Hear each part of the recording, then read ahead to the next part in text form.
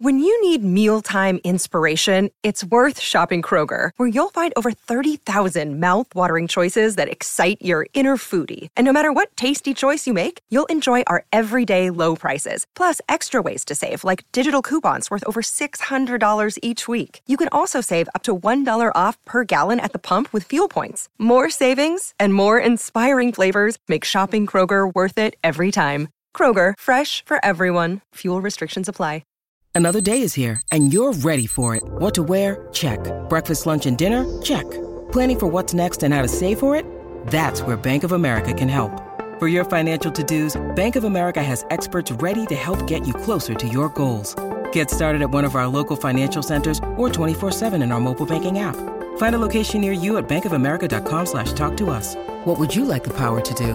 Mobile banking requires downloading the app and is only available for select devices. Message and data rates may apply. Bank of America N.A., member FDIC.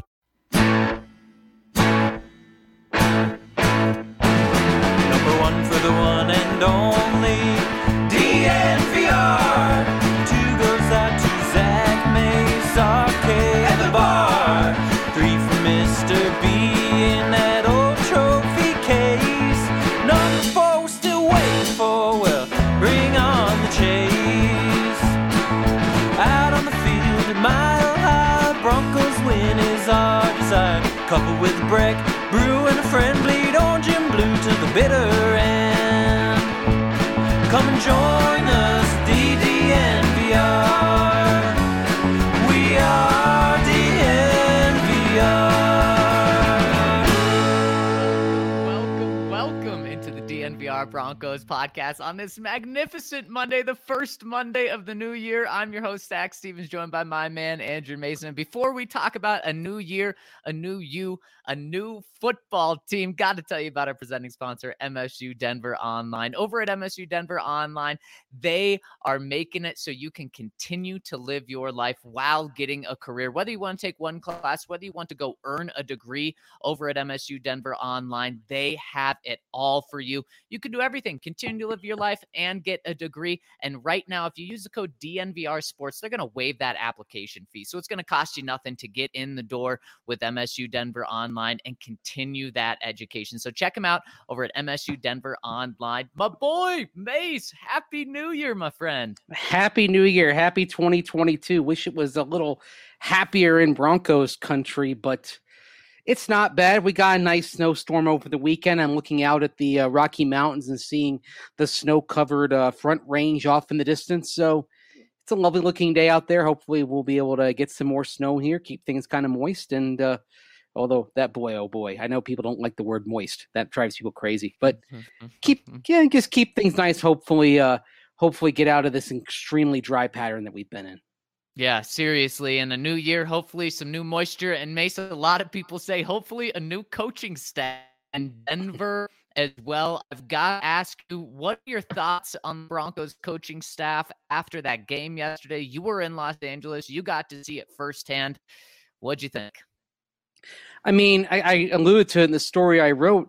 A lot of it was more of the same. And what I'm talking about is, there were a lot of players absent because of COVID and injuries, and in particular, Kenny Young and Ronald Darby. So you literally looked at the defensive two deep, for example, and saw that 11 of the 22 guys on the two deep were out. So I want to kind of separate that and focus on the things that were still kind of within the control of the coaches. Okay. Start with the modified Philly special play call on 4th and goal. Now it's been sort of alluded to that perhaps Drew Lock could have checked out of it when Nasir Adderley got close. And that's another discussion entirely. But at the same time, should the Philly special have been a play call there when you have a quarterback who just injured his throwing shoulder and had to get an injection, a pain-killing injection, to go out there, and you expose him to the kind of hit that he had to absorb there close to the goal line? I did not like that call. On special teams, it's more of the same, but in particular, you focus on Deontay Spencer muffing a punt and Brandon McManus admitting that on the kickoff Andre Roberts that went 101 yards the other way, that he put the ball in the wrong place. He was trying to aim it to the right, to which I say, no, when you've got a kickoff coverage team comprised of a lot of practice squad guys called up in an emergency situation, you're not trying to go in a direction. You should be telling Brandon McManus, just kick the hell out of the ball and knock it out of the end zone and not leave it to chance. Well, Mace, isn't that something that Vic kind of pointed to today when he was talking about special teams? He said, we have so many new people going in and out of special teams. You're 100% right. You can control that. You can say to the one guy that's consistent, Brandon McManus, kick it out so we don't have to worry about the other 10 guys. Right. That's on Tom McMahon. And you know what? Vic Fangio is the head coach. So ultimately, that's on him. If he sees the game plan that says, oh, with a bunch of fill-ins on kickoff coverage, and we're talking about this directional stuff, that's where Vic as the head coach needs to say, no, our most reliable element of that phase of special teams is Brandon McManus. Just tell him to knock the ball out of the end zone and start the 25. Don't leave it to chance. And then yet another failed challenge. I mean, it's just kind of laughable when these things come up. And ultimately, that's on Vic Fangio as well. So I put it this way. I didn't see a lot that was within the coach's control that flattered the head coach and flattered the guys on his watch. So to me, it was more of the same patterns that we've seen over the course of the year. And it was exacerbated by not having so many first and second teamers available. So then, Mace, my question to you is, in 1 week from now, heck, maybe even 6 days from now, what does this Denver Broncos coaching staff look like? Who is here? Who is not here? At the minimum, I think we know that Pat Shurmur and Tom McMahon aren't here. I mean, the question is all about Vic Fangio at this point. It's going to be a George Paton decision. You know what? Though Joe Ellis is also going to have an impact in that, even though Joe Ellis will be stepping aside when the ownership transition is completed, he is still acting as the ultimate boss over there.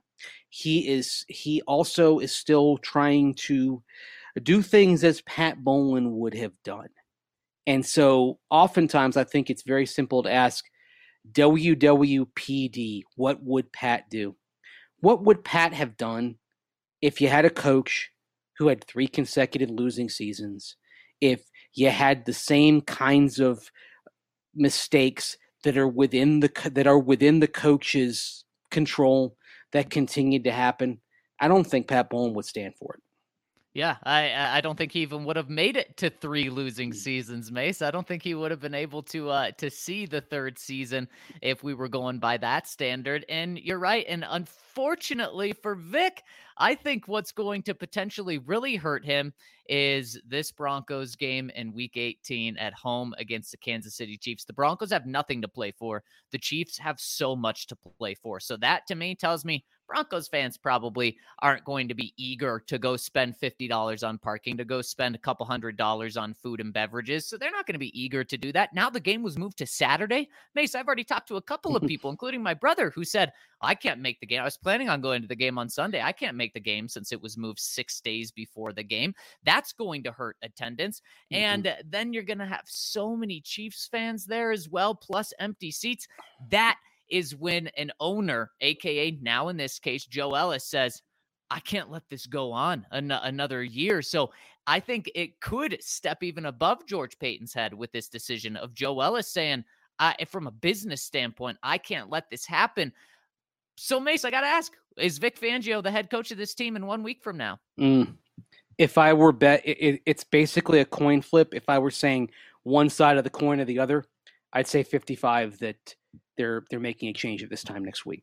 Okay, and I feel very similar to you, but I'll just take the other side of that coin. It lands on tails for me, and I'm saying that Vic is back, but like you said, Tom McMahon out, Pat Shurmur out, and what this is going to boil down to is something that Vic Fangio kind of hinted at today when talking about the offensive struggles. Vic said, we don't have to worry about the offense. It's going to be taken care of by George. What that tells me is George Paton is going to be picking Vic Fangio's offensive coordinator. George Paton is going to be picking Vic Fangio's special teams coordinator. This is going to be George Paton's staff And George Paton is choosing to have Vic Fangio be the defensive coordinator and not lose his head title position. But I think there's going to be more things than just that changed. I think you're going to see the way that the game is managed differently. I think George Paton's going to have a game manager coach, or at least say, Mike Munchak is in charge of game management. And it's going to be George Paton really bringing this whole thing together. And I know that's not what a lot of people want to hear. That's just, man, this season has gone as bad as it could have after starting 7-6. The Broncos have lost 3 straight. Sure, 2 of them were pretty close losses. Yesterday, a blowout. But it's just crazy to me that Vic Fangio still has a chance. And to me, that says all I really need to hear right now, that it's just that close of a decision. And that's why I think that they get that they give him the benefit of the doubt. And I already have people in the comment section saying, Zach, you're so wrong. I absolutely could be wrong. But the fact that Vic Fangio is still employed when Black Monday this year really was last week, I think that says something. Yeah, at the same time, I mean, no one got fired on Black Monday league-wide. Yeah. So even with that window, nobody chose to act. I mean, you look, for example, at the Raiders. Now, obviously, they're in playoff contention, but there's no indication they're even looking at coaches right now. They're even talking to coaches. Yeah. And frankly, it certainly brings into the possibility that Rich Bisaccia ends up keeping the job. Put it this way. Could you let go of a coach who, despite everything that team has been through, somehow got them to the playoffs? I mean, it's pretty impressive. Yeah, I mean, look, if the Raiders win on Sunday and they're a playoff team, if they don't want Rich Bisaccia, I can think of a bunch of teams that would. Right. He'll definitely, maybe he'll be the Broncos special teams coordinator. He would have to do better, right? I mean, that's, goodness gracious, Zach. It's kind of mind blowing that we're here. I mean, you mentioned losing 3 in a row, and almost certainly it's going to be 4. This game will probably be a little bit ugly unless the Broncos are the equivalent of the Chargers back when they came in here 6 years ago today, giving the Brock Osweiler and later Peyton Manning-led Broncos a hell of a fight in that game. Unless you have something like that, this is probably going to be a fairly grim Saturday in terms of the performance and in terms of what happens. And the one thing that I think could move the needle here and could make Joe Ellis say, all right, we have to do something. I'm gonna put my foot down, is looking out over those grandstands and seeing swaths of empty seats and those that are filled, overwhelmingly filled by people wearing red. That would be an unmistakable sight. You mentioned, Zach, that people aren't going to be able to change their plans. Like if they come from out of town, then it's hard to say, oh, well, I'm going to go change my flight to come watch this game, this team, or people that are local. They've, maybe you've got non-traditional hours. You don't work the 9 to 5 Monday through Friday. You schedule your downtime from work around Bronco games, so you make sure that you had Sunday free to go to the game, and you're working Saturday. Well, now the game is on Saturday on short notice to watch a 7-9 team that is headed for its 5th straight losing season. Are people going to change their plans? For the most part, no. I do know one person that, in fact, did change a flight back from a trip to make sure that they're going to be at the game. But this is somebody who simply has a streak of that has been maintained over the years in play that he just wants to keep up. But I think the vast majority of people are gonna pass. So, and the other thing is, people who could go, do they want to send a message? Empty seats send a message, an unmistakable message. To. Yeah, and maybe it's not going to the game. If maybe it's like Giants fans back in 1978 when the team had been struggling for a generation.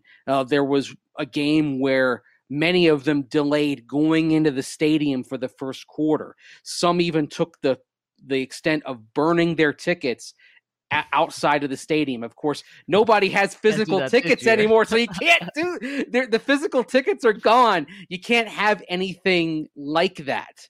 But you could have. I mean, is it a case where people say we're not going to go, or I want to go support the guys that are playing for the Broncos, but I want to send a message, and maybe people just kind of delay going in for a quarter or a quarter and a half. I mean, there are things that fans can do, those that have tickets, fans can do to send an unmistakable message. If you want to see change, you can act in a way that the organization cannot ignore. And I can say this from having worked in that organization for two separate stints. I can say from working for the Panthers organization, between them, they do notice empty seats. Yep.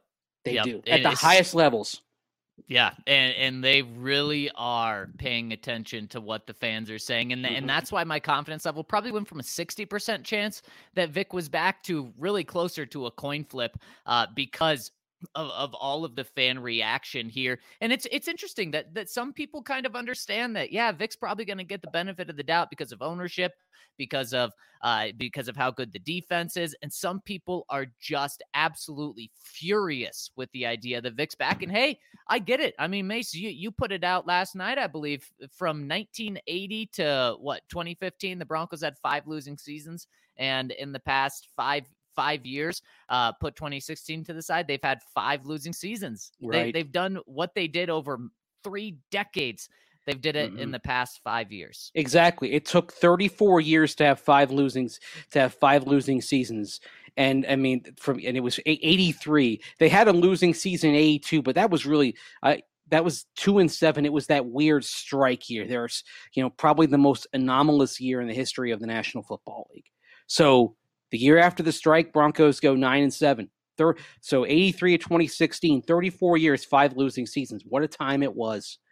And then just as many losing seasons in the last 5 years. I mean, they just think about that. What it took, they've accomplished in 5 years in a negative way what it took them 34 years to do before. I mean, that is, and if we throw out the strike year of 82, we can say it took them 40 years to have 5 full losing seasons, because they had a losing season in 75 and then went 9-5 in 76, Super Bowl in 77, which really launched the Denver Broncos into what we knew them to be for so long.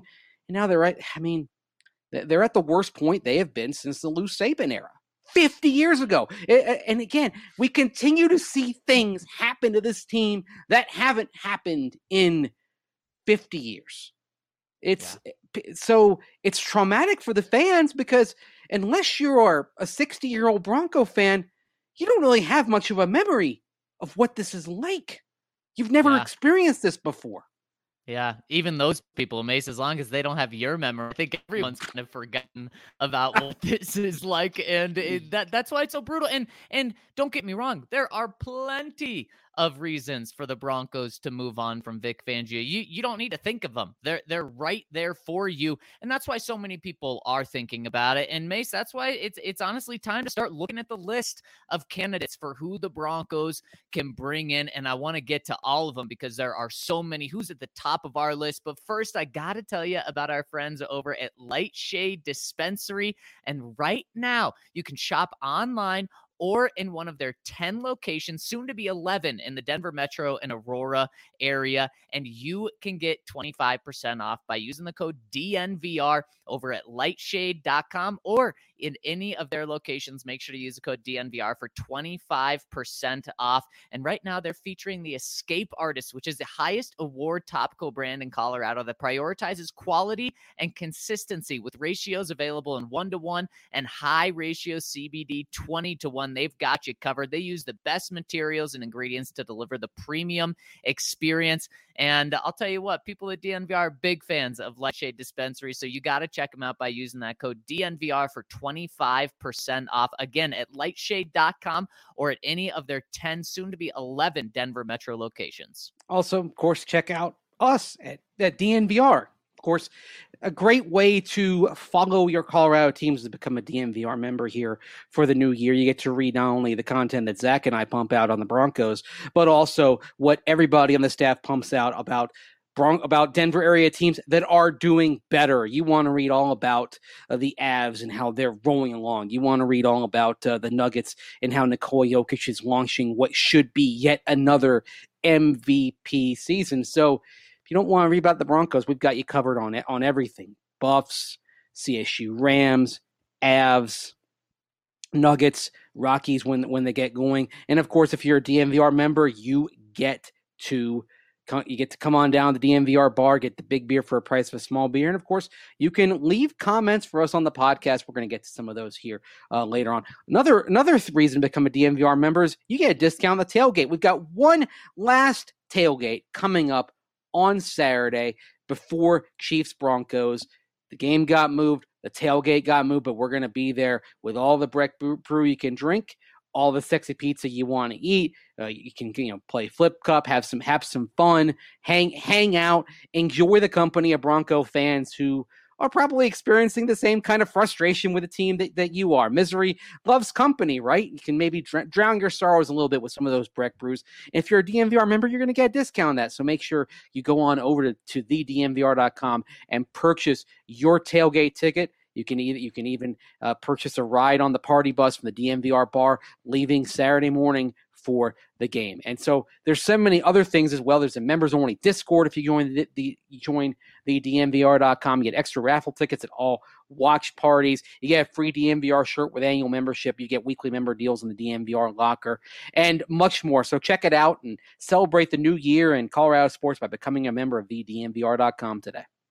And celebrate the new year by bringing home the cash. Our friends over at DraftKings Sportsbook are giving you an opportunity to get in on this fantastic deal for one more week. They're offering you the chance to bet on any NFL or college football game. Place a $5 bet, and if your team wins, you get $200 in free bets for new customers. No better way to start your account than $200 in free bets, especially heading into the NFL playoffs. You can get in on that. Do it this week. Place a $5 bet on any team, and if they win, you get $200 in free bets on top of the winnings of your bet. DraftKings also has great same-game parlays. You can get in on that with Monday Night Football. Pick the Steelers to win. Pick the Steelers with the over, and maybe take Ben Roethlisberger over as well, since it's going to be his last game at Heinz Field. All signs point that way. You can get in on parlay by doing it that way as well. So get in, download the top-rated DraftKings Sportsbook app now, and use promo code DNVR when you sign up to get this awesome sign-up offer, which will get you $200 in free bets if you win a $5 bet. That's for Colorado only. New customers only. Restrictions apply. See DraftKings.com/sportsbook for details. Gambling problem? Call 1-800-700. All right. I want to get to our DraftKings Sportsbook pick of the week as well, because, man, this is one that I couldn't believe my eyes when I saw it go up on Friday night, that Alabama is an underdog in 1 week from now in the national championship game. I mean, thank you, people. And over at DraftKings Sportsbook, Alabama right now is +3.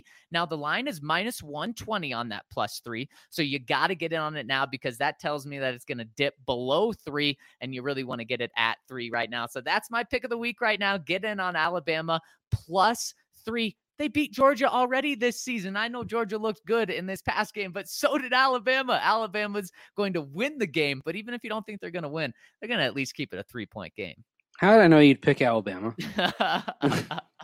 And there's still the money line pick. That's probably going to be my pick next week. Yeah. Oh, well, the one thing I'll say is that I do believe that Georgia, when I watching that SEC championship, Georgia held back an awful lot. So I'm fascinated to see what Kirby Smart's game plan is going to be. Remember, Georgia didn't need that game.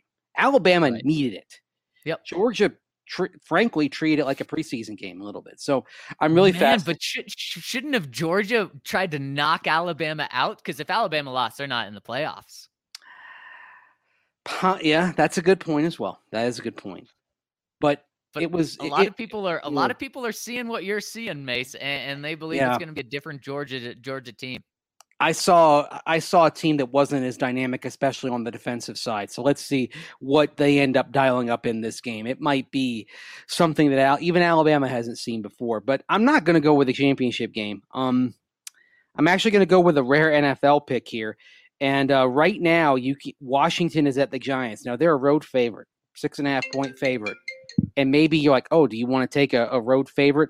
Well, we just learned, speaking of Georgia football, Jake Fromm is going to start for the Giants on Sunday against Washington.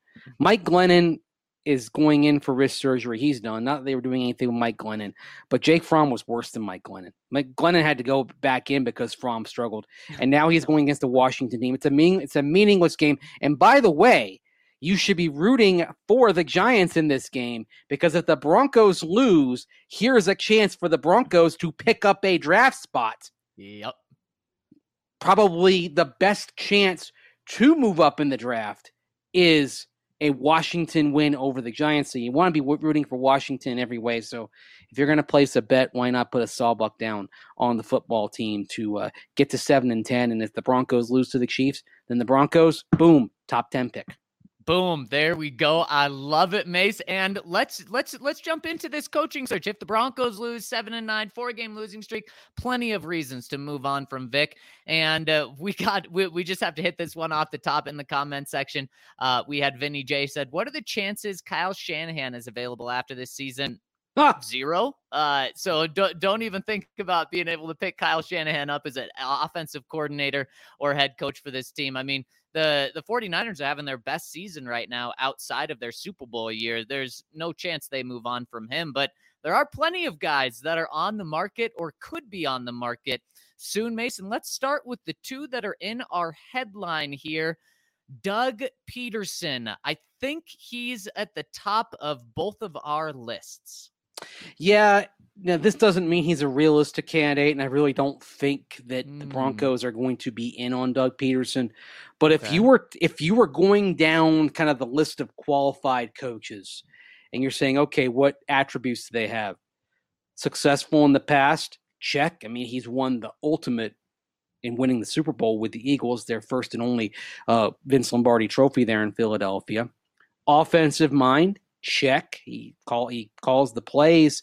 Of course, he not only came up under Andy Reid, both in Philadelphia and Kansas City as a coach, but also he goes all the way back to Andy Reid with the Packers under Mike Holmgren. I mean, he's been around bright offensive minds basically his entire career. Even was around a great coach in Don Shula way back when he was backing up for the Miami Dolphins. So you like the influences, you like the head coaching experience, you like the offensive background if that's what you're looking for.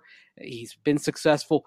He checks every box that you would want in a head coach. But because of that, he probably will have his pick of jobs. And the Denver Broncos, is that the job that he would really want right now? That's the great question. And we actually have a comment in our comment section, which we'll get to in the third section, asking us to rank these jobs. And I think that's an important thing to do. So we'll do that in the third segment. But Mace, so that's the reason you think the Broncos won't be on him, is because he may view other jobs better, or do you think it's the Broncos not having interest in him? I think it's a little bit of both. I think they're looking in different directions. I mean, to me, honestly, I think you'd be a fool not to have interest in Doug Peterson at all. But I think the antenna is direct. If they do move on, is directed toward other potential coaches than Doug Peterson. Maybe there's a thought that they think, okay, with the ownership situation being what it is and not knowing who's going to own the team in a few months, is it really something where they could get him? I mean, you've got the ownership situation, the quarterback issue. I mean, all these kind of come into play unless you can say at quarterback, hey, we're going to go get Aaron Rodgers. That's the sort of thing that could be very enticing. But a situation like Jacksonville, where you have Trevor Lawrence, a pretty raw lump of clay, that could be appealing. At the same time, Jacksonville has its issues as well, because apparently they're going to keep Trent Baalke around as an executive, and there's a lot of indications coming from around the NFL that there's understandable hesitation on some coaching candidates to work with Trent Baalke. Yeah. And Mason, we have Ian B coming in here, and he's building a super team. He says, Brandon Perna, the head coach, Andrew Mason, special teams coordinator, Ryan, offensive coordinator, Wade Phillips is the defensive coordinator, and Zach is the QB1. I love where we're going here, but he also brings up a more serious point and says, in all caps, no more first-time head coaches for now. And honestly, when was the last time the Broncos had success with a first-time head coach? Now, it doesn't mean you can't find it. Look, Sean McVay is having success. You can find success with first-time head coaches. Brandon Staley right now is on the cusp of making the playoffs. He's one game away from making the playoffs in his first year. You can have success, but man, Mace, we've been living in a world where we just see rookie head coach mistake, rookie time after time after time. Gary Kubiak was not a first-time head coach, and the Broncos had success with him. The Broncos have not had success with rookie head coaches as far as I can remember, honestly. So that is something that I love about Doug Peterson. And he's not just a guy that's had experience. He's had fantastic experience. He's had so much success. And then on top of that, he's an offensive mind. And then on top of that, he's had success with Nick Foles. We're going to talk about Nathaniel Hackett in a little bit. He had success with Blake Bortles. That's a huge cap tip to him. Same with Doug Peterson. He led a team to a Super Bowl win over Tom Brady and Bill Belichick with Nick Foles. I mean, there's pretty much nothing that I don't like about Doug Peterson. But because of that, Mace, I kind of where you are. I think he's going to have his pick of jobs. I think he's the top candidate out there.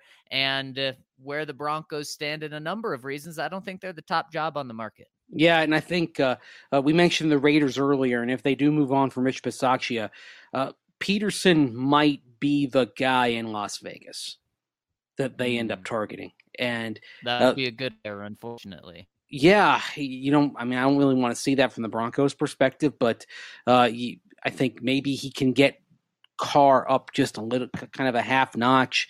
It's certainly a roster that has some talent to it, and certainly a team that, as we've seen in the last couple of weeks, actually has some grit to it as well. What they've done in the last couple of games in particular kind of shows what sort of reservoir of intangibles that roster possesses, and so that may be a more attractive situation. You mentioned when was the last time the Broncos had success with a first-time head coach? You got to go all the way back to the late Dan Reeves, who passed away this weekend, and he came from Dallas, and at the time was the youngest head coach in the NFL when the Broncos hired him. Now, that is such an interesting set of circumstances because that was an off-season when the team was sold by the Phipps brothers to Edgar Kaiser. And Edgar Kaiser assessed the situation, met with Red Miller, met with Fred Gurkey, the general manager. And Red Miller, by the way, another first-time head coach who did have success. So it's not like the Broncos haven't had success with first-time head coaches. You just have to go a long way back to find it. You got to go back through the decades. So Kaiser buys the team, meets with Gurkey, meets with Red Miller, doesn't like what he kind of picks up, and at that point goes forth with his plan to make a change at the GM and bring in Grady Alderman from the Minnesota Vikings, like George Payton, although they had completely different backgrounds. And then, of course, hires Dan Reeves, and Reeves was successful. But that's not the kind of thing I think you're going to see here. I think if they make a move on coach, it'll be early, and then if they don't make a move on Vic Fangio, just because the ownership transaction could be completed, I think the absolute earliest is by the league meetings in Palm Beach at the end of March. I think that is probably the most optimistic time for completing all this. I think it's more likely it goes to the meetings later in the spring in May when you finally get approval and move on. And even then, this is kind of on the express lane. But I think in that case, you would see the owner more likely saying he's going to sit back this year, watch, and then proceed. Of course, the problem is this: unless you have done something at the quarterback position that really excites the fans, that new owner is probably going to be looking at some unsold suites and some unsold club seats when the season begins if the Broncos bring back Vic Fangio and don't make a big strike for an elite quarterback in the trade market. Yeah, it's a fantastic point and really good insight there, Mace. Okay, let's go to the other name that's in here because Benjamin Albright has continued to talk about Dan Quinn.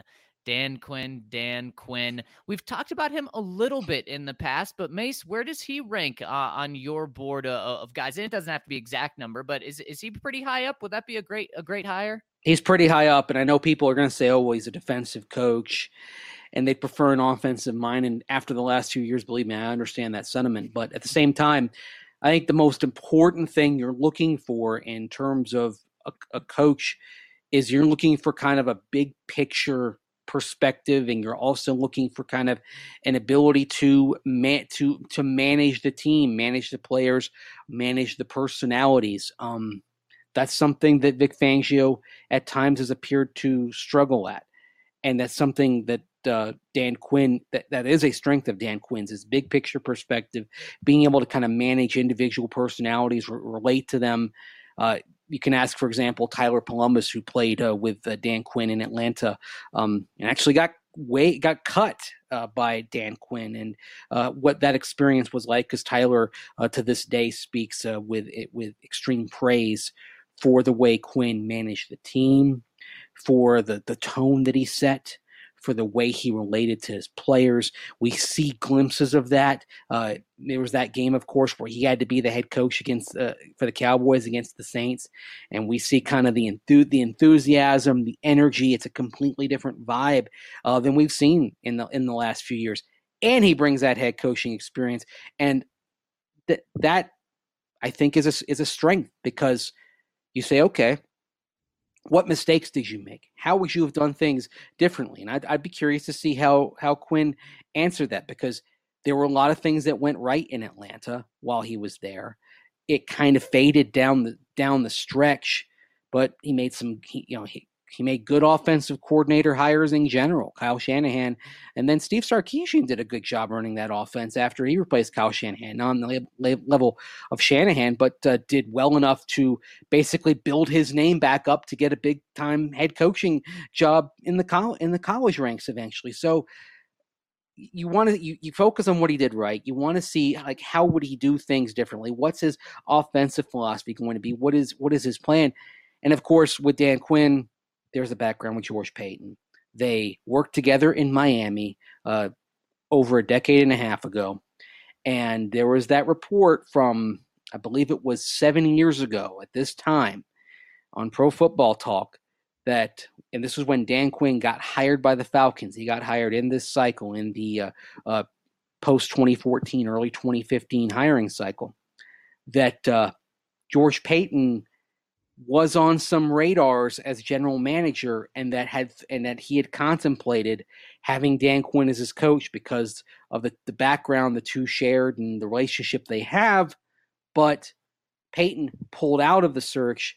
Dan Quinn still thought that was the right time to be a head coach, and then kept his name in and got the Atlanta job, and took them to only the second NFC championship in the history of the Falcons franchise. So it's kind of, you see these little breadcrumbs that are out there that show that there could be really something to the notion that George Paton at some point wants to work with hand in hand with Dan Quinn in an organization. And there are a lot of good things about Dan Quinn. The intangibles are there. I think he is good head coach material. The only thing is that I disagree with Mace is what the Broncos need the most right now. And you said they kind of need that head coach to bring everyone together. And that's certainly important. What the Broncos need the most, in my opinion, is that offensive mind. And that is something that Dan Quinn just doesn't have. Now, he has been successful. I think it's a great point that you bring up. He has been successful hiring offensive coordinators and having a good eye for that.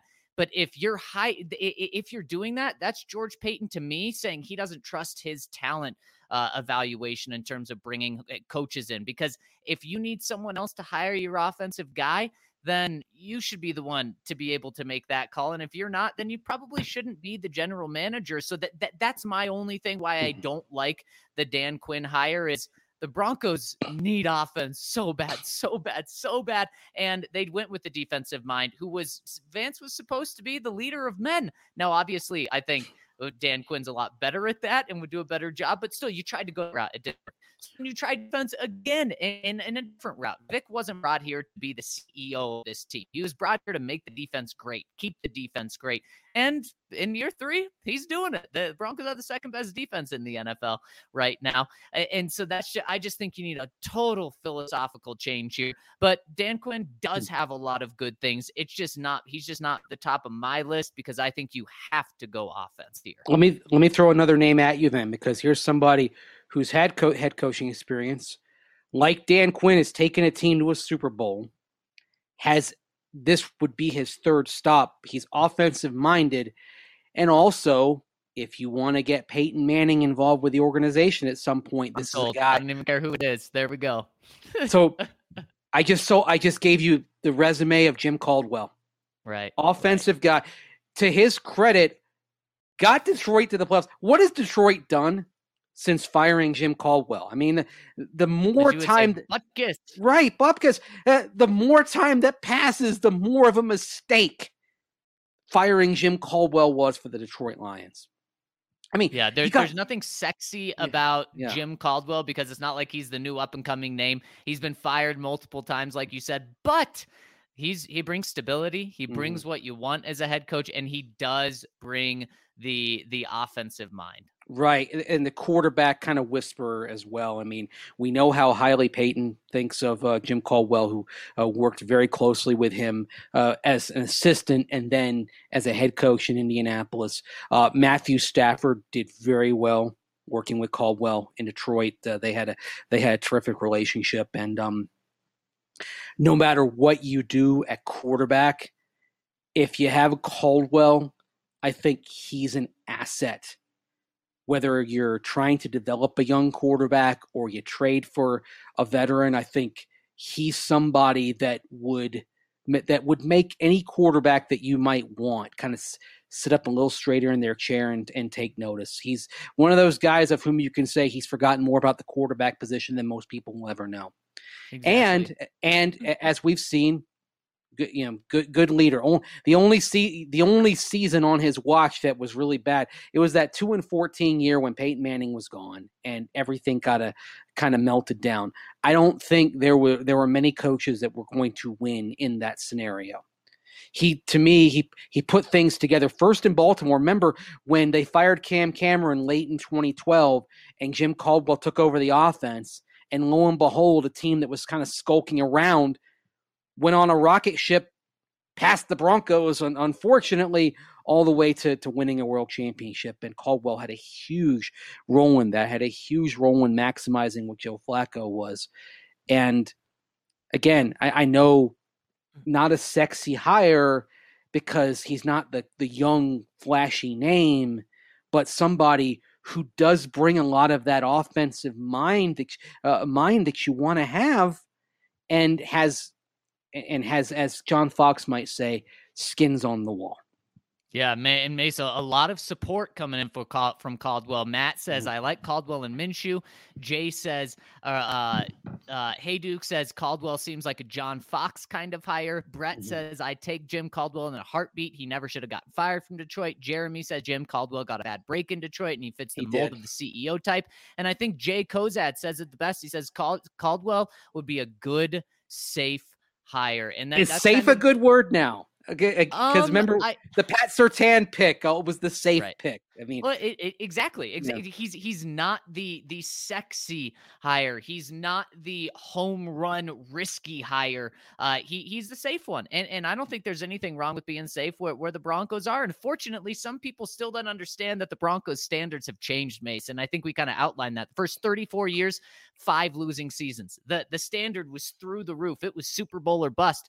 You're crazy to say the Broncos standards are still Super Bowl or bust now. Broncos won a winning season. They haven't had one of those in 5 years. Broncos want to make the playoffs. They haven't got there in 6 years. The Broncos standards are not Super Bowl or bust anymore. It's get to a winning season, then the next year get to the playoffs. Now they're never going to admit that, but that's kind of where we are right now. And so safe in this sense, I think, is completely okay. And along these lines, we have Dylan Smith coming in with the super chat who says, I like the Jim Caldwell hire. I also like Greg Roman. If you can get him with what he's done with those 3 quarterbacks is incredible. What do you think about him, Mace? Greg Roman's really intriguing, especially if you've decided you're going to go young quarterback in the draft. And how about Malik Willis with Greg Roman? You know what? When you look at the skill set and athleticism of Malik Willis, and you think, okay, he's raw. Lamar Jackson was raw, and Roman has done such a brilliant job with Lamar Jackson over the years because he kind of built things incrementally. The Ravens offense and what Lamar Jackson has done has evolved piece by piece. And to his credit, started with what Lamar did really well right away and then built on that. Didn't try to throw everything at him and didn't try to jam Lamar Jackson into his idea of a scheme. Instead, he designed the offense for what Lamar Jackson did best and how he continued to grow and progress more on the plate, more. So for developing a young quarterback, a lump of clay that you'd be bringing in, I think Roman would be terrific. I mean, I just wish he had kind of the head coaching experience. I think one thing, I know that the comparison was made to John Fox.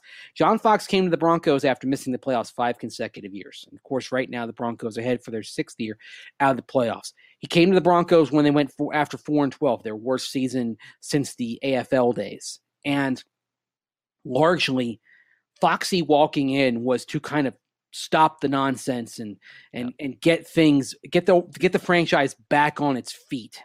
And I think to some degree, Jim Caldwell, if you brought him in, it would be the same type of hire. Okay, maybe we're not expecting to go to the Super Bowl right away, but let's just cut the crap here and let's start by kind of fixing this culture that has gone so wrong and has helped lead to a bunch of losing seasons. It's a first step to getting it right. The thing is, George Payton and Jim Caldwell, they don't have any history, and to me, I think if it were up to me hiring, I'm focused less on the personal history and more on finding the right person.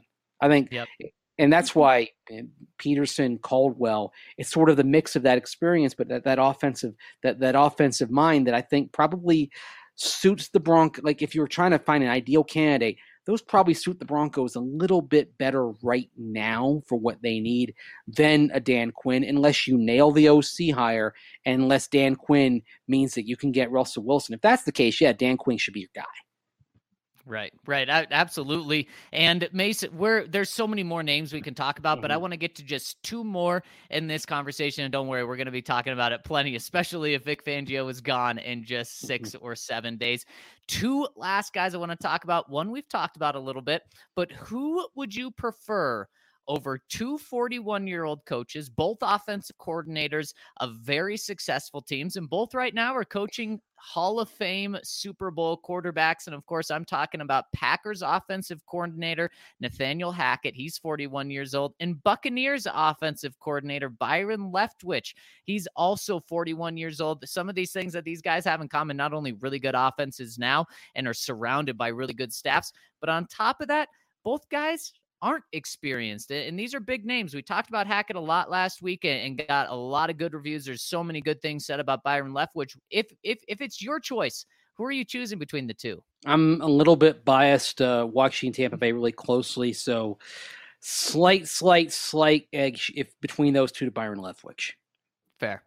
But now, would you like both of those guys? Because it seems like they both have so much going for them, except the head coaching experience. Yeah, for me, just in general, I want somebody that's done it before. I always say, let that first-time head coach make those first-time mistakes on somebody else's dime. And we've seen now the last 5 years, 2 first-time head coaches who've made mistakes on the Broncos' dime. I think the worrisome thing with Vic Fangio here is that we're in year 3, and we still see some of those management snafus. And as I detailed a little bit at the end of my game story last night, and I'm going to get into later this week here on the DNVR.com, when coaches have 3 straight losing seasons to start off, doesn't usually get much better, and if they stick around. Right. At least since the AFL-NFL merger of 1970, that usually the three losing seasons. It's not something where if you stick with the guy, you end up eventually getting the results that you want. Right. Yeah, you're right. But if you want to get the results that you want, check out our friends over at Green Mountain Dental. They will absolutely live up to your high expectations of them, because we've had several DNVR listeners switch over to Green Mountain Dental, and they have all given us fantastic reviews about their experience, including that Green Mountain Dental, they treat you like family, which is so important when you're trusting them with your teeth, that they treat you like family. And on top of that, they can talk Colorado sports because they are part of our DNVR family. They're diehard Colorado sports fans. So might as well go to a place that's going to treat you good, and you're going to be able to talk Colorado sports. And on top of that, if you schedule a cleaning, x-ray, and exam, you'll get a free Sonicare toothbrush. That's right. They'll give you a free Sonicare toothbrush from just taking care of your teeth. So schedule a cleaning, x-ray, and exam with our friends over at Green Mountain Dental and get a free Sonicare toothbrush. Also want to tell you about Sexy Pizza. Of course, if you have plenty of that Sexy Pizza, you're going to want to make sure you brush up with a Sonicare toothbrush and take care of your teeth from Green Mountain Dental Group. But if you want to keep it local for your pizza, go with the best local pizza we found. That, of course, is Sexy Pizza. And that's why we've got Sexy Pizza at every tailgate that we have. You've got plenty of flavors.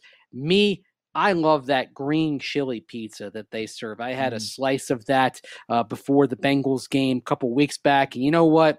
Game was terrible, as we experienced, but the best part of my day was that slice of green chili pizza that I had over at the tailgate. So come on out to the MVR Broncos tailgate on Saturday and get some Sexy Pizza. But you know what? We're getting to the off season, no more tailgates, but you're still going to want pizza. And Sexy Pizza is as good and as local as it gets. A hand-tossed deck oven pizza with made-from-scratch each morning dough. They've got a wide range of toppings, pretty much everything you can imagine. You can imagine. If you believe in pineapple and ham on a pizza, Hawaiian pizza, as I do, you can get that at Sexy Pizza. And by the way, I've had the pineapple and ham pizza. It's terrific over there. I will vouch for that. With a 12-inch, 16-inch, or 18-inch crust, Sexy Pizza is sure to be the right fit. And you know what? More than just pizzas at Sexy Pizza. They got wings, salads, pasta, garlic knots, and dessert options. And if you're going vegan, you can get a vegan pizza. If you want to go vegan and gluten-free, they've got gluten-free crust as well. So make sure you check out Sexy Pizza next time you want pizza and are in the Denver area. You've got 4 locations in Denver, in Capitol Hill, Old South Pearl location I go to, Jefferson Park and Park Hill, and they just opened up a new location way down in southern Colorado in Trinidad, not too far from I-25. So check out any of Sexy Pizza's 5 locations and get the best pizza you'll find in Colorado. Speaking of top of the line, our friends over at Saturday Neon are making the best neon signs that you could ever imagine. They've got them for CU, they've got them for CSU, and both of these signs are so cool. We've got them both at the DNVR bar, and they are awesome. They're top of the line, and if you want to get one from your school, go on to Saturday Neon's website to see if they have it, because they keep expanding their reach. They're the best neon signs out there, and if you want to illuminate your game day experience, you can do it with 10% off by using the code DNVR over at Saturday Neon. You'll get 10% off any of their signs, and they really are the coolest thing ever. You want to get someone the best gift ever? Get them a Saturday Neon sign of their favorite school or team. So check them out, Saturday Neon, and use that code DNVR to get 10% off. All right, Mace, let's hop into the comment section. And before we do, we got one more super chat to hit coming in from Thomas. We really appreciate it. Thomas, he says, love the pod, guys. Thank you. Hopefully we get a leader that can pick good offensive or good coordinators. Laughing, crying face. Mace, finish this for me. I don't even know how to read this, Mace. You're it's City, best team in the land. It's the song they like to sing. Of course, I'm wearing a Man City hoodie today, so even with their change kit colors for the year, they've got the little bit of the teal and kind of fuchsia hot pink going on. That's the kind of thing we don't see those kind of colors in American sports very often. You know that? No, we do not. We do not see pink in. I can't think of any professional sport. I mean, this is kind of a dazzling color, and I think this little gradient thing going on here. I like it. It's very comfortable. I mean, shout out to Puma. They make very comfortable sweatsuits. All right, Mace, let's hop into the comment section. First one coming in from Coach Tobin. Locke is going to go somewhere else and possibly thrive in a new environment. That stinks. I don't have a clue of the future of Broncos country, but this obviously isn't it. We have good players and need to capitalize on that. We aren't getting Rodgers or Wilson, so it needs to be built from within. Love you, dudes. What do you think of that, Mace? What did you think of Locke's performance yesterday? I mean, I heard a little bit on the podcast when I was driving, when I finally got home because my flight was late, and I literally was driving from the airport to my place at like 2 a.m. But what were your general thoughts? I think Locke in these past 2 games has been fine, good. I don't want to go too crazy, though. The stats, I think, are better than he's played. And what I look at is the overall offensive production. And the overall offensive production has been terrible. Yeah. The Broncos in these past 2 weeks. I mean, the Broncos have put up not even 13 points a game on offense. I mean, yesterday they put up 6 before garbage time touchdown. And 2 weeks ago, they put up 6 outside of a Bradley Chubb near pick 6. So that your quarterback is the one that gets all the praise, rightfully so, when the offense is tearing. The quarterback should probably also get the most blame. And I know that he wasn't helped out by the running game. And I know there were drops in that Raiders game. But still 158 yards in that Raiders game. I mean, at what point are we going to open our eyes and put some of that on the quarterback? So I do want to give him credit. And I gave him a lot of credit last night. He has not turned the ball over in these 2 starts. That is incredible. That's where he needed to start. But to say that, he's a top 10 quarterback, he's ready to be the franchise guy, I'm nowhere near that yet. Yeah, and one thing, I mean, he is one reason they're not able to run the ball well is you're seeing more stacked boxes. So, and that's it too. It is both teams have said we will let Drew Lock beat us. Yeah. And you know what? Drew Lock hasn't beat him. Drew Lock's been efficient, but he hasn't beat him. And I would say this, like, I got all sorts of vitriol for posting the ESPN QBR last night for Drew Lock, which was 18.8. I literally, like, people are like, oh, you selected that number. I literally post the QBRs every week. No matter who's the quarterback. It's informative. Now, we have the PFF grade in, we have the passer rating, we have EPA per play, we have CPOE, completion percentage over expected. And I think it's good to kind of take a step back, look at all of those kind of on a week-to-week basis, and what do we see? So when you take all those and put them together among 29 quarterbacks with enough plays to be evaluated this week, his passer rating was 5th, although, like you mentioned, the thing that kind of boosted that, the touchdown, came in garbage time. The PFF passing grade, it was 15th out of 29 quarterbacks. His ESPN QBR was 28th of 29. EPA per play was 15th. Completion percentage over expected was 15th. So you kind of look at that, and basically it kind of reveals that it was a mid-tier game. It was fine. It was not great, but it wasn't bad. And yeah, I feel and he hasn't turned the ball. Evaluation saying fine and good with those numbers, right? And I think it's big and significant that he has not turned the ball over. Although we know that there were a couple of near misses. There was the play where Kendall Hinton tripped, but that was also a throw into traffic. That even if Hinton doesn't trip, Derwin James is in position to make some kind of play on the ball. So that doesn't, and I think, for example, in QBR and even in PFF, they're not going to look favorably on that throw. But every quarterback has throws that they want back in a game. He's been fine. He's shown enough, I think, to put everything in his hands for next year? Probably not. But he's been better. Melvin Gordon pointed out today that he's had better command in the huddle. These are all good signs. The question is, are these good signs enough to where you run it back or not? I think it's more likely that they don't run it back with him. I agree. Next one from Omaha says Week 18 is now actually a win-win for the Broncos. If they win, they end the losing streak to Kansas City, who will be playing to win. And if they lose, they clinch a top 10 pick. They almost clinch a top 10 pick. So there's that. As for the future of this team, if there's any chance at all George Paton has an eye on the quarterback class in 2023, I know. Nobody wants to even entertain the idea of the Broncos being one of the worst teams in the league next year. But bear with me. What if Fangio is brought back for his lame duck year and this whole operation really bottoms out? Owning a top 5 pick in 2023 really guarantees you an excellent shot at either Bryce Young or CJ Stroud. If you don't see that, and if you didn't see what them boys got up on the weekend, I suggest you do.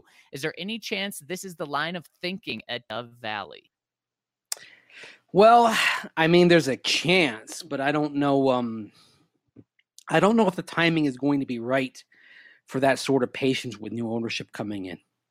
I have a hard time believing that the Broncos are going into this year saying, let's bottom out for a 2023 quarterback. I can't imagine that. Because here's the thing. If you have new ownership, let's assume that the new owner says, okay, whoever is here, I'm going to give this year.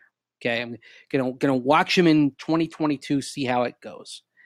Well, if you're sitting there and you bottom out and you go 4-13 after 7-10, in spite of what George Paton did in the draft, that's not going to reflect very well on him. A new owner may sit there. The new owner is the rogue planet in this solar system, so to speak.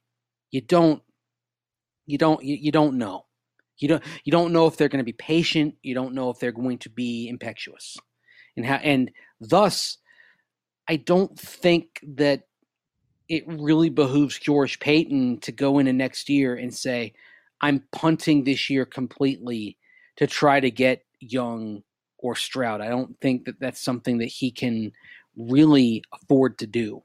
And the other thing is, I mean, the other way you could potentially do this, and this is what I think you could justify, is trading draft assets for future capital. But again, that doesn't guarantee anything, because what if the teams that pick 1 and 2 aren't moving from picks 1 or 2, no matter what you could offer them? Right.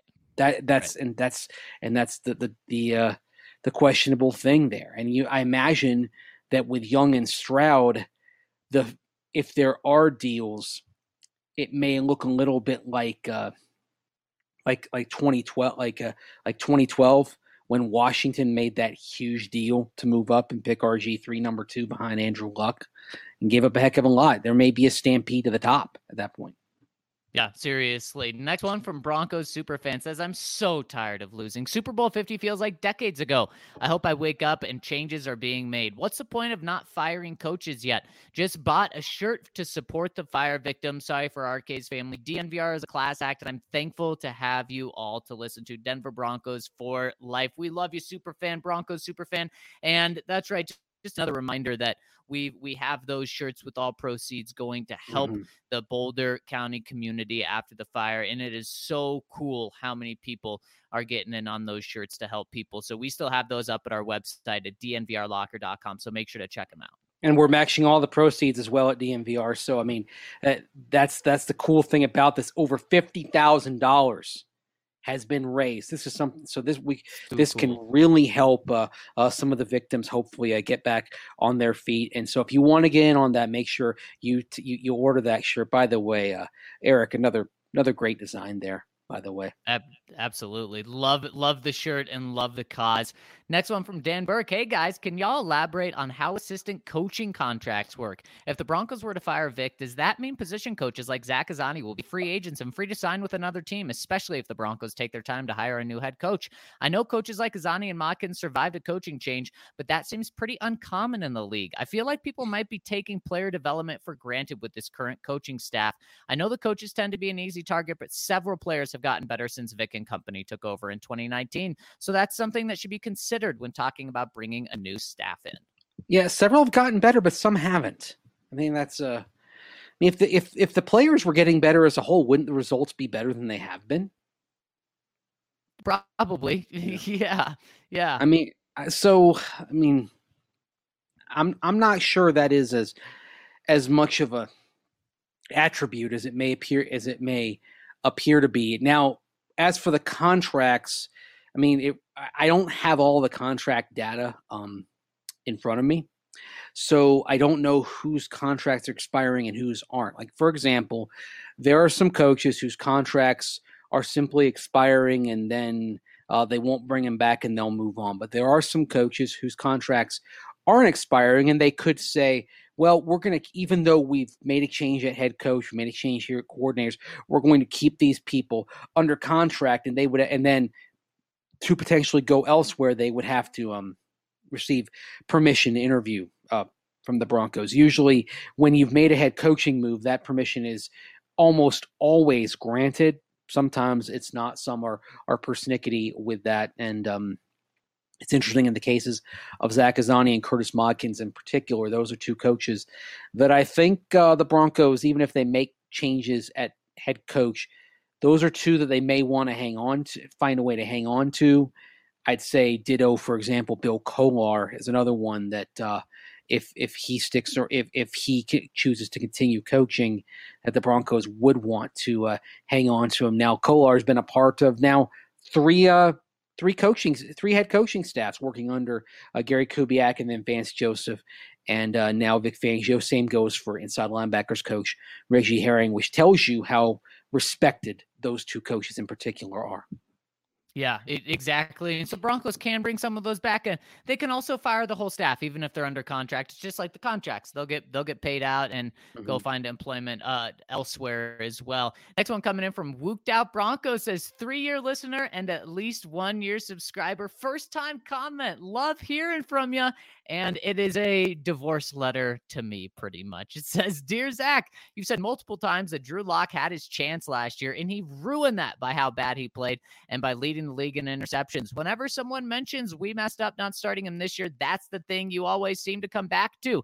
And then he reminds me of a lot of things. How Drew Lock looked good in week 1 of last year. Week 2, he gets injured. His first week back, he becomes the youngest quarterback to win in Foxborough. Says, obviously, there's the Chargers comeback, which we should say a lot more when giving credit for. And then he ended the season on a run that showed potential as well. And he says, with all those things against them last year, you can't use that as your main argument when you say we gave Lock a chance. Also, we would have beat the Saints if we weren't in this ridiculous protocol world we live in, which I like to think we're not going to live in forever. So don't rate my quarterbacks based off that. Something you're leaving out is what Drew Lock did to put you in that conversation. He broke protocols, lied about it, and that is how the Broncos got put in that situation. So don't forget to leave that, or don't leave that out there. He also says it was all doomed when we fired Rich Scangarello, who obviously ran the type of offense that would work for that type of quarterback. For Pat frickin' Shurmur, what a waste of the time this season was. Duped all of us a bit. Was fun being excited about the playoffs for a little bit, though. Much love. Appreciate y'all. And I appreciate you, and I appreciate you giving me some pushback. My only question is, I mean, how many chances are guys going to get? Not just guys like Drew Lock, but how many chances are guys going to get when they play a whole season and they're statistically in nearly every single category the worst at their position? This isn't a Drew Lock thing. This is just taking a step back and looking. Mace, not many guys after being the worst position or worst player at their position across the league are going to get a second shot just to be the guy just given the job. Remember, Drew Lock was given more of a chance than many people expected. He was given a chance to compete for this job this year, and he did not win that competition. And so I honestly think that the Broncos gave him more of a chance than most teams would have. Yeah, and I think you mentioned the Saints week, and I think whether you want to debate whether the protocols existed or not, should have existed or not at the same time, if you say, fine, okay, the protocol shouldn't have existed, the quarterbacks as a whole still attempted subterfuge, still tried to lie about what happened, which not only proved to be a bad decision, but an incredibly stupid decision, because that facility is teeming with cameras. So anything you did was going to be on camera. So on multiple levels, it was just, for all the quarterbacks in that room, was a poor decision. It's why, frankly, if it had been up to me, I would have just kind of cleared house and started over again. You kind of had to question, I think, the decision-making process, the thought process there. And it left the whole team in the lurch. There's the phrase, that often is used in England, in Britain, letting down the side. Well, I don't think you could let down the side, so to speak, the entire organization any more than that. I think that's and frankly, I do believe that does linger in Vic Fangio's mind when he thinks about the quarterbacks and his thoughts on Drew Lock. I know that people kind of have dissected his less than enthusiastic statements in recent weeks regarding Lock's play. I think some of that kind of goes back to that week and his feelings on that. Yeah, absolutely. Next one, we want to get to as many comments as we can in the next couple minutes. Next one from Sobey Brothers. Happy New Year. This is our first time commenting after subscribing a few days ago. We got him. Welcome to the fam, Sobey Brothers. Thank you. With the new year having commenced by the time you read this, we note that it is regrettable that any fresh starts or new beginnings are temporarily on hold, since we all to immediately thrust ourselves back into the hold that is watching the 2021-2022 Broncos. I believe earlier this year, I heard may say that a team takes on the personality of their head coach and quarterback. From an observer's view, Vic Fangio is as emotionally dynamic as a potato. The Sobey brothers declared that the Denver Broncos' New Year's resolution should be to hire a head coach who has some intensity and maybe some panache. Right now, who do we think the Broncos rally behind? Who is their leader? If Peyton decides to change the head coach this offseason, he needs to hire someone who the players will play for rather than play out of spite of. Question, with all things being equal, how do you feel about the Denver Broncos right now if Vic Fangio was intense every game as he was in the Dallas game? Good question. I mean, I don't want to see a coach kind of be intense for show. That's the thing. Like, I want it to be something kind of honest, and and kind of being overly demonstrative is not always the best thing. I mean, but I do think the coach does take on the personality. I think the one thing you don't want to be is confused. Like, you don't want to have that look where you're like, what the hell's going on out there? And I mean, I know Vince Lombardi famously was yelling that, but he kind of yelled it decisive. You don't want to kind of have that kind of confused, that kind of squinting look, like, what? You don't want, if for those of you watching, you could kind of see that. You want somebody who's intense or stoic. Like Bud Grant was stoic, right? Like back in the day, Hall of Fame coach for the Minnesota Vikings. It was a matter of kind of giving the impression that nothing was going to faze us. Chuck Noll was stoic, and the teams kind of took on that personality of hey, we'll take punch after punch, but we're not going to deviate from what we're trying to do here. And so I think like there are kind of different things so you can be intense and kind of fiery and demonstrative, and that has its value. And you can be stoic, and that has its value. I think and both of those can be a benefit. I think the one thing you don't want to be is looking kind of lost and confused.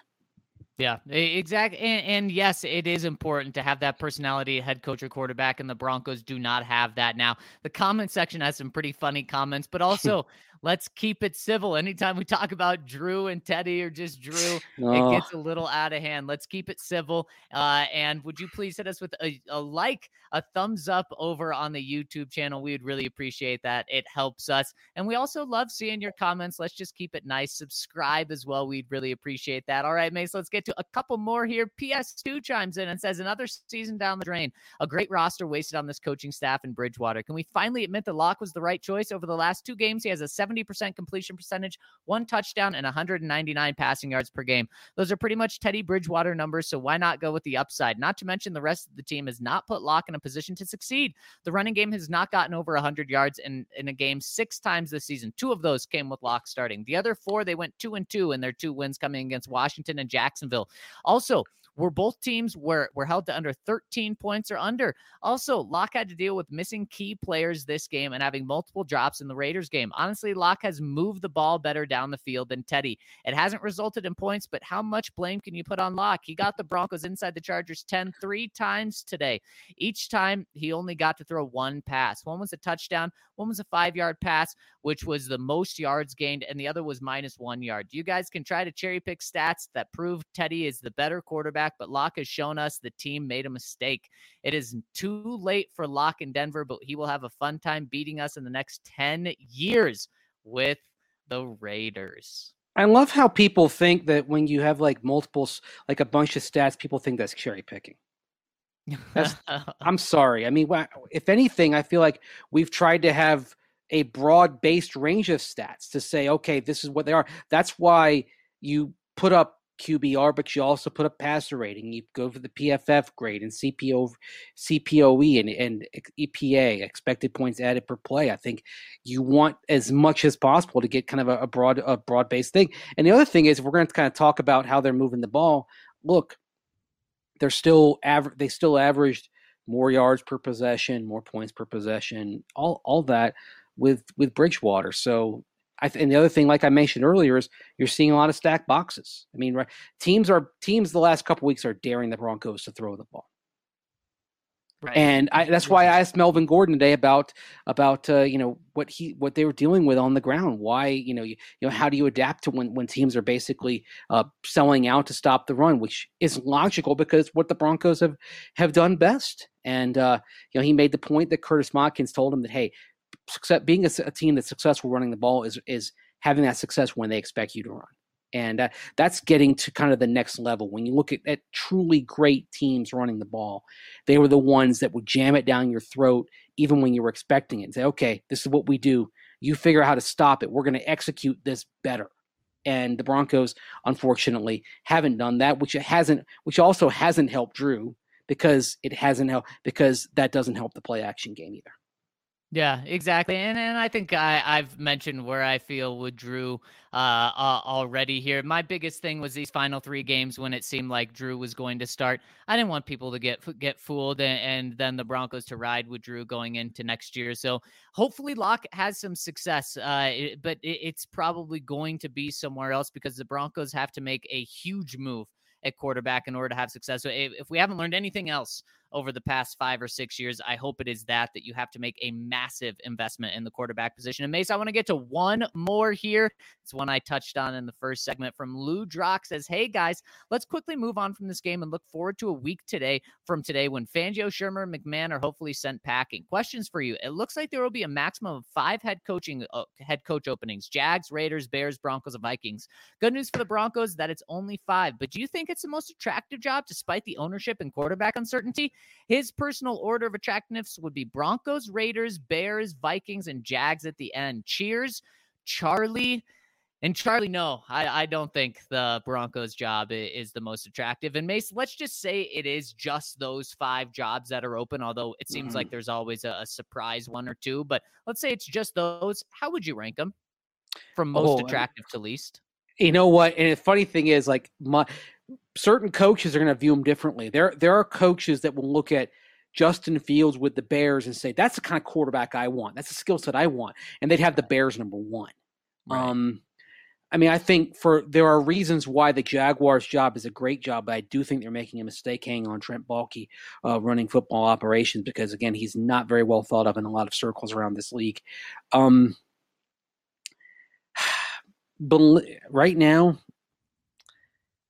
man, see, Mace, let me just yeah, say this is really tough. Of your tongue, it's not crazy to say the Broncos among these 5 is the least attractive, and I think you obviously, in order to put the Bears above the Broncos, you have to like Justin Fields. But if you like Justin Fields, you got your quarterback. It doesn't matter, and you do have some talent there. But if you don't like Justin Fields, then yeah, you're probably putting the Broncos ahead of him. But Trevor Lawrence with the Jags, I mean, stop at Trevor Lawrence. That's right there why that is a very attractive job, to have the number 1 overall pick, a guy that a lot of people thought was the best prospect coming out since Andrew Luck. There you go. That's attractive.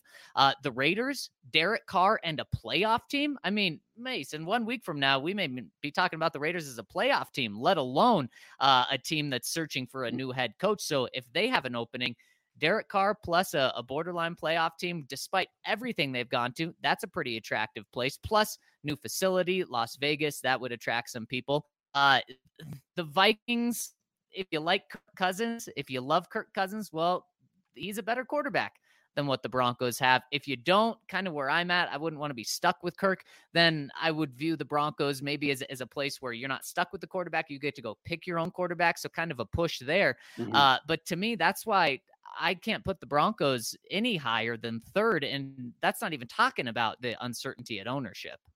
I believe it was Mike Shanahan who said that when you're evaluating the quality of jobs, you look at the owner and you look at the coach or the quarterback, pardon me.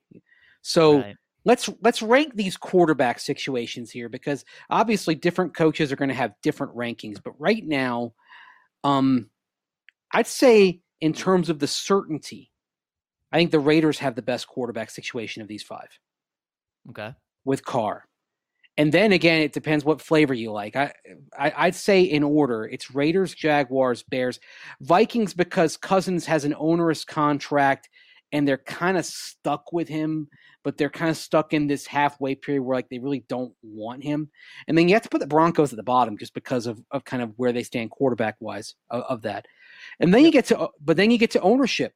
I would argue that the Vikings are number one on this list with the Wilf family and the resources they pour in and how good an organization that is. And then where do you rank Mark Davis? I mean, I think the Broncos are a big question mark in this, of course, and you can't really rank them.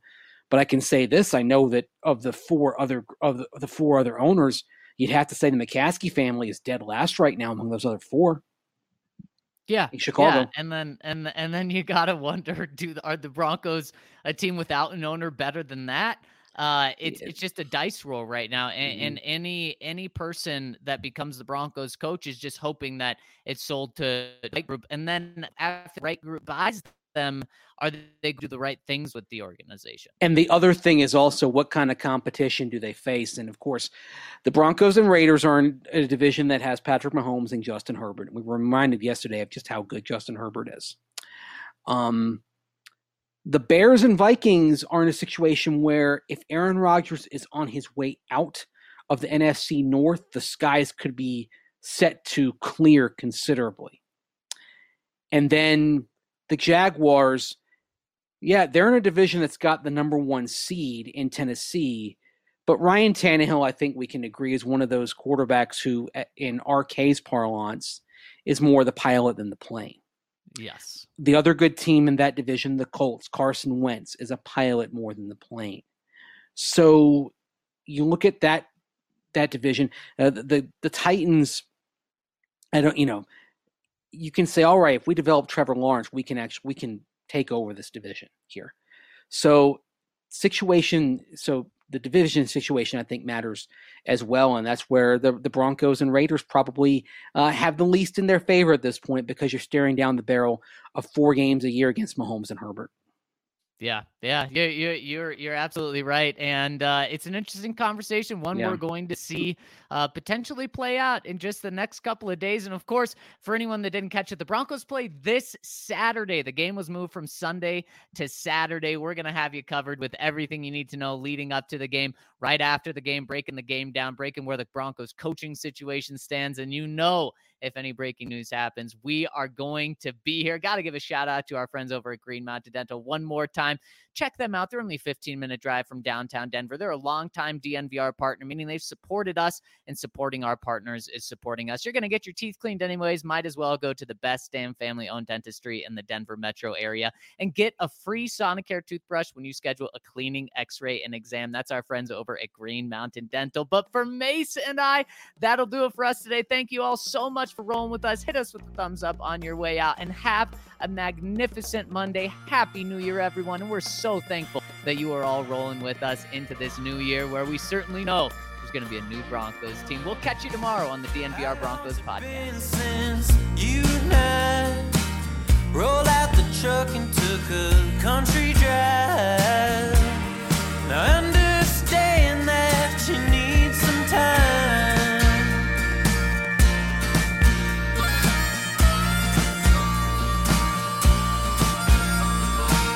I know some landmarks we used to hit, where flying cotton would stick to your lips. Now I know those lips ain't mine. They haven't been